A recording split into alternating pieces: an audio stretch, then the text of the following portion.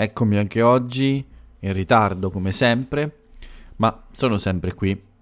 Sono Paolo e come ogni giorno vi do il benvenuto a un nuovo episodio dell'Italiano in podcast.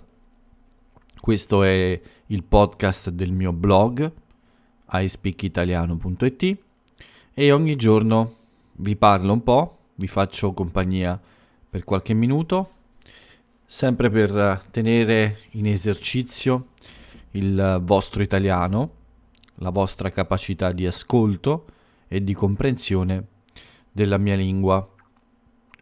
Giornata di sole anche oggi, una giornata molto piacevole. Sembra finalmente passato il brutto tempo della settimana scorsa, delle settimane scorse, e finalmente questa settimana ci siamo goduti qui in Italia un po' di sole, anche se ormai la temperatura è abbastanza bassa, non è più, l'autunno è finito, ormai siamo nell'inverno e fa un po' freddo, anche per me, e normalmente io non soffro il freddo, sono una persona che difficilmente ha freddo, ma in questi giorni, come molti di voi sanno, indosso sempre un cappellino in testa, un piccolo berrettino, perché non ho capelli e quindi ho bisogno di tenere coperta la mia testa, anche per proteggere un po' il collo, perché sempre, come molti di voi sanno,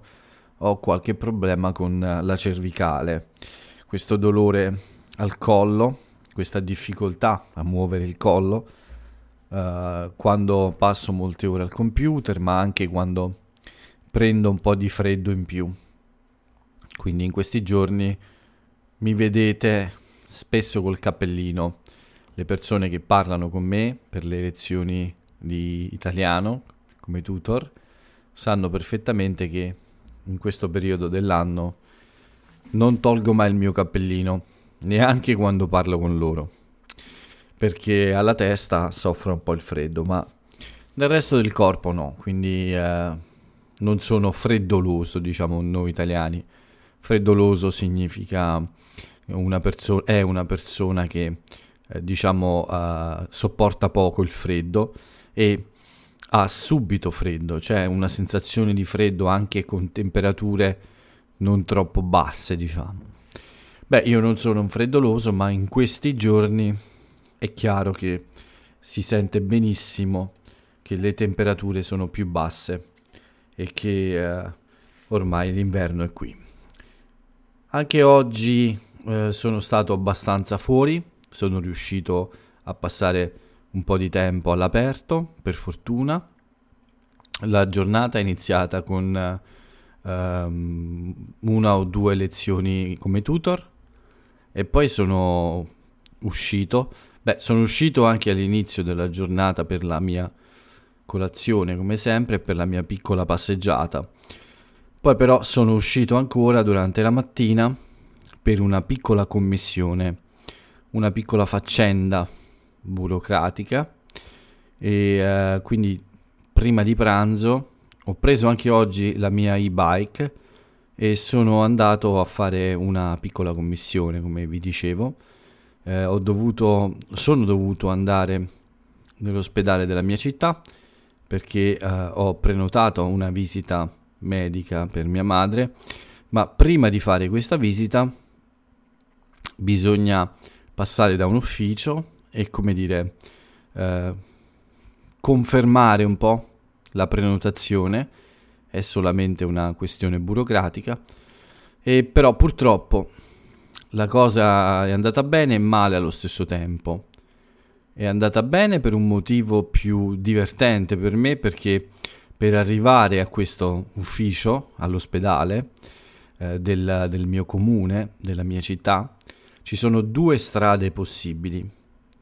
C'è una strada in leggera salita, quindi non troppo, con salite non troppo difficili, e invece c'è un'altra strada con una salita molto ripida, molto difficile da fare, e questo era un buon test per la mia e-bike, quindi questa commissione da fare era anche un buon motivo per testare, per provare la mia e-bike su una salita un po' più seria, nel senso più difficile, più impegnativa, più faticosa. Beh, il test è stato superato benissimo, perché è incredibile il modo in cui sono riuscito a salire su questa salita, appunto, senza nessun tipo di difficoltà e davvero in modo molto facile. Quindi anche una persona molto poco allenata come me in questo periodo può fare un percorso davvero molto difficile con queste e-bike moderne, perché sono davvero eccezionali. E questa è una buona cosa, perché secondo me c'è tutto un tipo di turismo che può nascere con questo tipo di biciclette, e spero davvero che sia sempre più grande l'interesse degli italiani per questo mezzo. Gli italiani amano questo mezzo, ne hanno comprate molte di bike negli ultimi 2 anni, e quindi questo mi fa molto piacere. Io sono davvero convinto che questo sia uno dei mezzi del nostro futuro, soprattutto nelle grandi città, perché davvero sono molto comode, si può scegliere se pedalare un po' di più, quindi fare più fatica, o non fare quasi nessuna fatica e quindi non stancarsi, non sudare, utilizzando questi motori al massimo della loro capacità. Sono sicuramente dei mezzi che vedremo sempre di più, soprattutto nelle grandi città, e ci sono previsioni per il futuro su questo, e sono tutte previsioni che parlano di una grande quantità di questi mezzi nelle città del futuro. Questo mi fa piacere, però in Italia mi auguro che questo significhi un aumento delle piste ciclabili, cioè di quelle corsie, di quelle strade esclusive per le biciclette o per i pedoni, cioè le persone a piedi. Purtroppo in Italia, in molte città, soprattutto nel centro e nel sud, questa possibilità non c'è, o è molto piccola.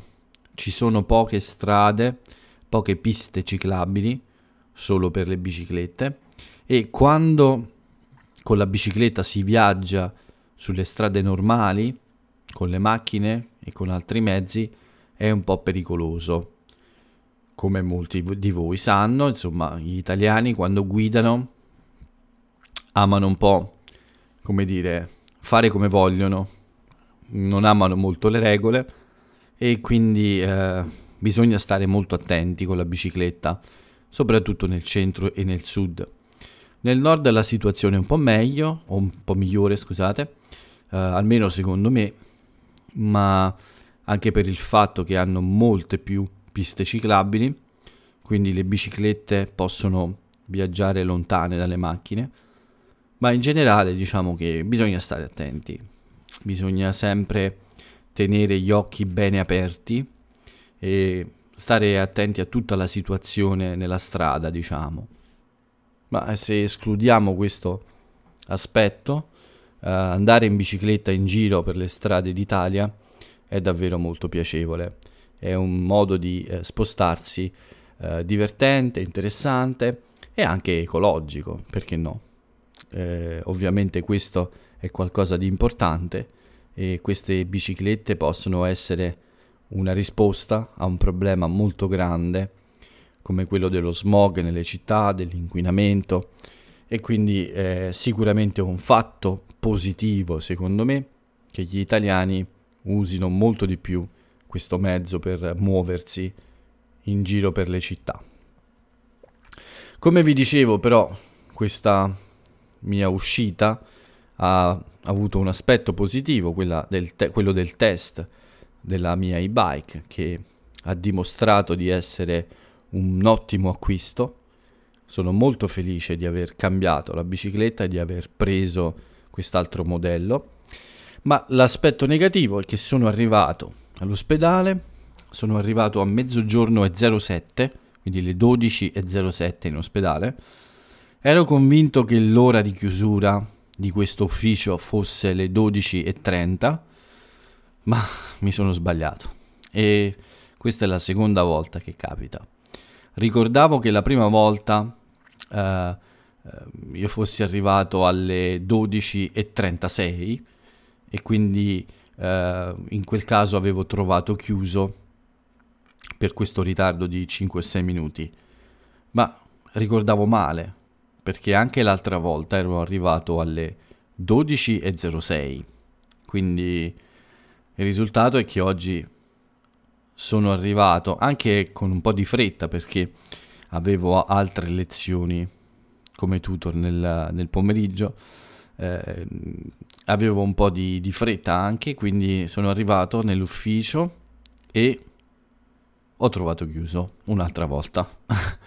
Mi sono quasi arrabbiato, ma con me stesso, perché era la seconda volta che mi capitava la stessa cosa.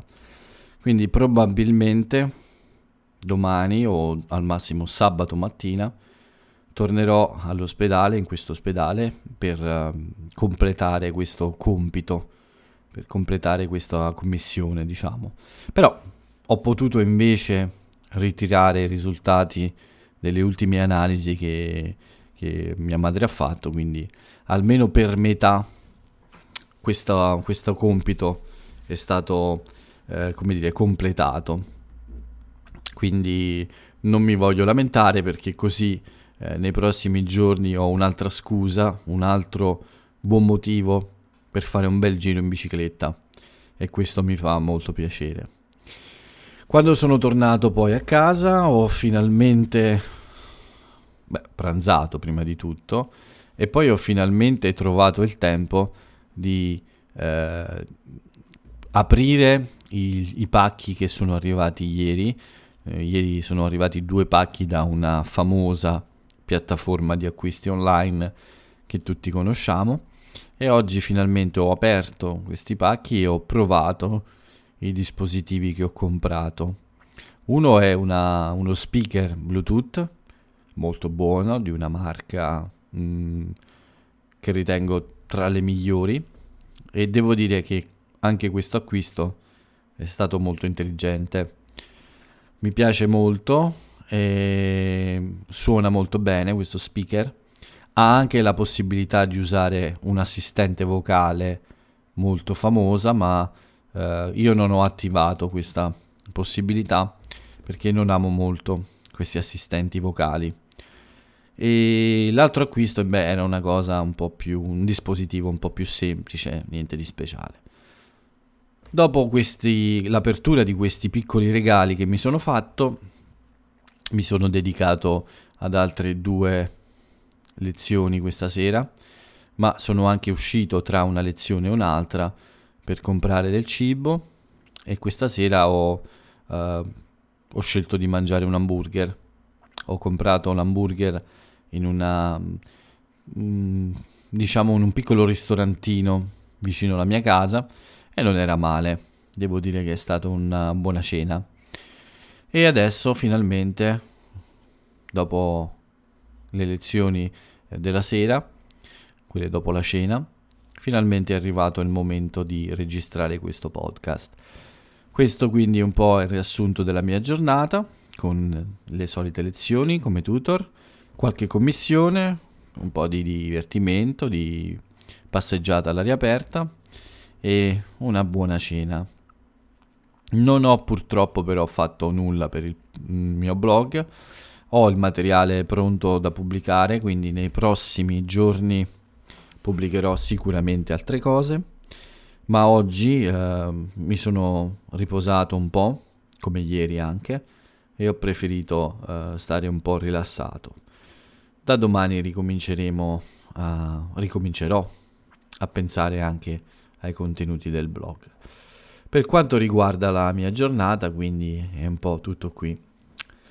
Quella dell'Italia, vediamo subito cosa è successo oggi in Italia, e cominciamo con il solito bollettino, quello quotidiano a cui ormai siamo tutti abituati, il bollettino del Covid, che oggi ha contagiato 18.236 persone e purtroppo ha ucciso altre 683 persone. Quindi siamo più o meno sui numeri di questi ultimi giorni, e anche oggi le voci, quelli che in inglese si chiamano rumors, cioè tutta quella serie di dichiarazioni più o meno ufficiali di ministri, politici, giornalisti, queste voci parlano di una nuova forma di chiusura per questo periodo del Natale, un lockdown, una chiusura appunto, che riguarderà tutta l'Italia, che trasformerà l'Italia in una zona rossa, ma dalle 14 in poi. Quindi fino alle 14 resta la possibilità di spostarsi tra le città, tra i comuni, ma dalle 14 in poi niente, basta. Ognuno torna a casa sua, ognuno resta a casa sua, escono solo le persone che hanno bisogno di uscire. È forse una misura per cercare di tenere un po' di equilibrio, insomma, per non costringere tutti in casa in un periodo come questo. Potrebbe funzionare perché l'obiettivo è soprattutto evitare queste grandi feste in casa. Quindi non è un problema se usciamo come adesso a fare una passeggiata sulle strade della nostra città. Il problema è evitare appunto queste feste familiari, in famiglia. E in questo modo forse è possibile, perché dalle 14 in poi non si può circolare, quindi non si può stare in giro, stare dalle altre persone. Quindi questo impedisce in effetti pranzi e cenoni, pranzi di Natale numerosi e anche cenoni, cioè le cene delle vigilie di Natale e di Capodanno. Se si deve stare a casa alle 14 diventa difficile organizzare queste feste a casa di un parente o di un amico. Quindi potrebbe funzionare perché non chiude completamente tutto, ma ottiene questo scopo, raggiunge questo obiettivo di impedire grandi feste in casa. Non so, vedremo. Mi sembra una soluzione abbastanza interessante, però. Vedremo cosa succederà nei prossimi giorni. Una notizia però importante di oggi anche è che finalmente dopo 108 giorni il governo della Libia, il governo del generale Haftar, ha liberato i nostri concittadini. Erano dei pescatori che sono stati sequestrati dalle forze del generale Haftar, che in questo momento controlla la Libia, e per 108 giorni hanno tenuto prigionieri questi marinai, questi pescatori italiani di Mazara del Vallo. E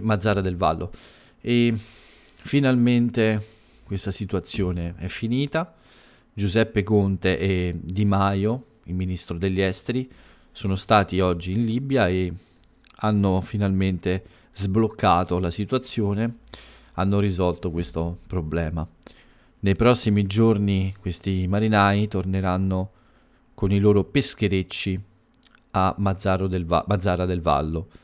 Quindi questa è una buona notizia e finalmente possiamo festeggiare, questi marinai possono festeggiare il ritorno a casa.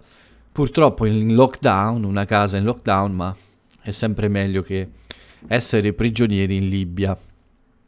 Tanti auguri a loro, quindi, e alle loro famiglie.